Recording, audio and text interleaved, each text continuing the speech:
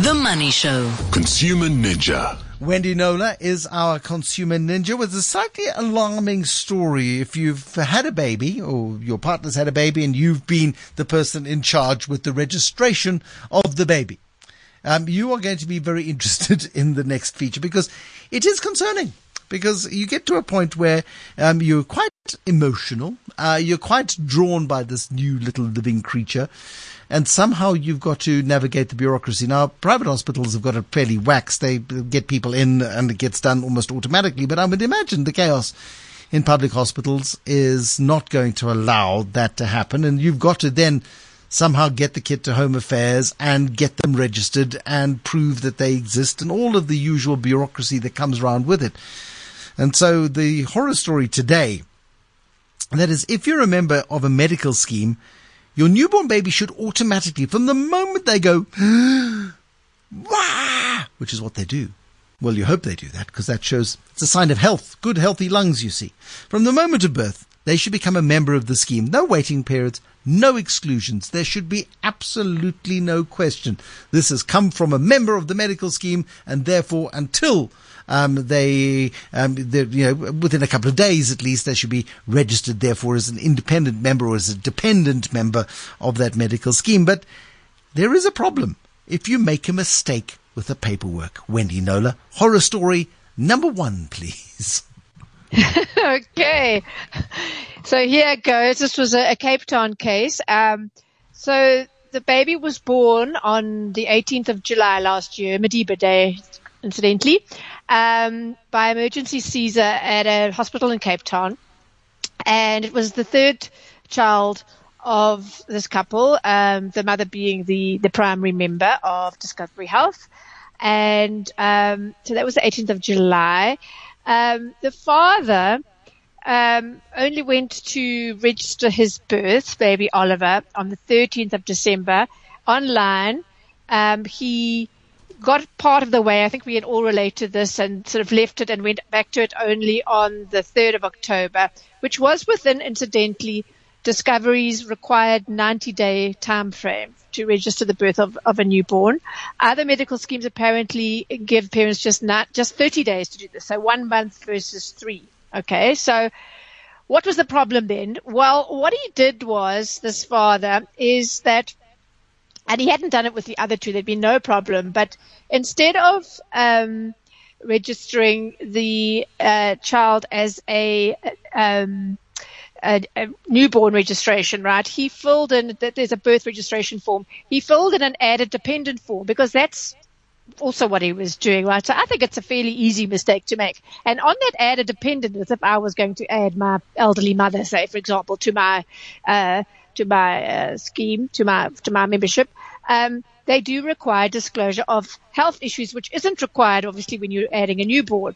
So he said that the baby had minor breathing difficulties at birth. I won't go into the story, but it's a fairly common thing, and then is sorted out. But because of this, the medical scheme then did some underwriting. So I heard about the story from Mark Hyman of a company called MediCheck, which takes on medical aid issues on behalf of members. Pause here for a moment, Wendy. So there are two ways of registering a child. A child is born, and you then say, there is a newborn child, put them on my medical aid, please, and the medical aid goes, absolutely, thank you very much, no questions asked. If you then register them as a dependent, and then that dependency form says, please disclose any issues that may have been present at the time of birth, you then disclose those because it's the right thing to do. You were then penalized because you filled in the wrong piece of paper. Well, it's a little more complicated than that, but let me carry on. Yes, in essence, that's what happened. The mother says, she told me when I interviewed her, we filled in the wrong form and thus disclosed info that they would not usually have required, and now they are using that against us and using that as an excuse to say that we are now outside the 90-day period to register the birth. Because I tell you what happened was, they then applied, they did some underwriting, there were some issues that they picked up, or that I think based on that, there were some minor breathing issues or whatever. They then said, okay, there is going to be a 3-month general waiting period and a 12-month waiting period for anything to do with, I think it was respiratory, right? So I took up the case because Mark Hyman of Medicheck said that, the baby's acceptance by the scheme should have been automatic as a newborn without the need for a patient medical assessment, because the registration, while it was a bit late on the late side, it was within the required 90 days. So anyway, I took this up with Discovery and I said that, how do you justify doing this? Will you be willing to review the decision regarding the waiting period, which wouldn't have been there had the father not filled in the wrong form and disclosed, the issue around what happened when the baby was just born. Response 1 said the application was correctly referred to Discovery Health's underwriting department, considering the unusual delay in completing the application form, well, it was still within the 90 days, the extended period after the birth, and the cover commencement date not coinciding with the date of birth. So anyway, I'm trying to cut down the detail because I don't want to jump on me. No, but let's cut to the very chase here. They said basically you filled in the wrong form, you filled in the wrong detail, and therefore we were quite within our rights to say that there should be some exclusions on this particular. Yeah. Okay. On this particular yes. plan. So the complication was they asked for more information. They didn't get it. I don't know if it went to the wrong email address. It was sent to a broker as well who hadn't spoken to the member for 10 years or so, as often happens. They said they didn't get the information. And so the whole thing was sort of just pending until late 2022 when the mom called in and queried the status and said that she wanted the birth date to be from the following day, not the birth date, the date that the cover commenced from the 29th of Wendy, I don't know December. about you, but I'm getting incredibly lost with this very, very detailed and technical story. Essentially, we've got a baby who's born, and the baby's, the wrong document is filled in. Discovery say, no, we can't cover you for certain exclusions. Let's skip the detail, and Discovery, I'm sure, will forgive us for this. How does it finish up? It finishes up. So they justified it by saying the commencement date didn't match the birth date and you applied quite late. And then they came back after that and said, okay, well, we'll relook at the underwriting decision. We'll look at the current health of the child. And the happy ending was that, I heard that the waiting period had fallen away. That was a waiting period, until the end of September this year. And they said, so I went to Discovery and said, what's this about the change of heart? And I was told by CEO Ryan Noach that this isn't any change of heart. We did tell you that we were going to review the underwriting decision.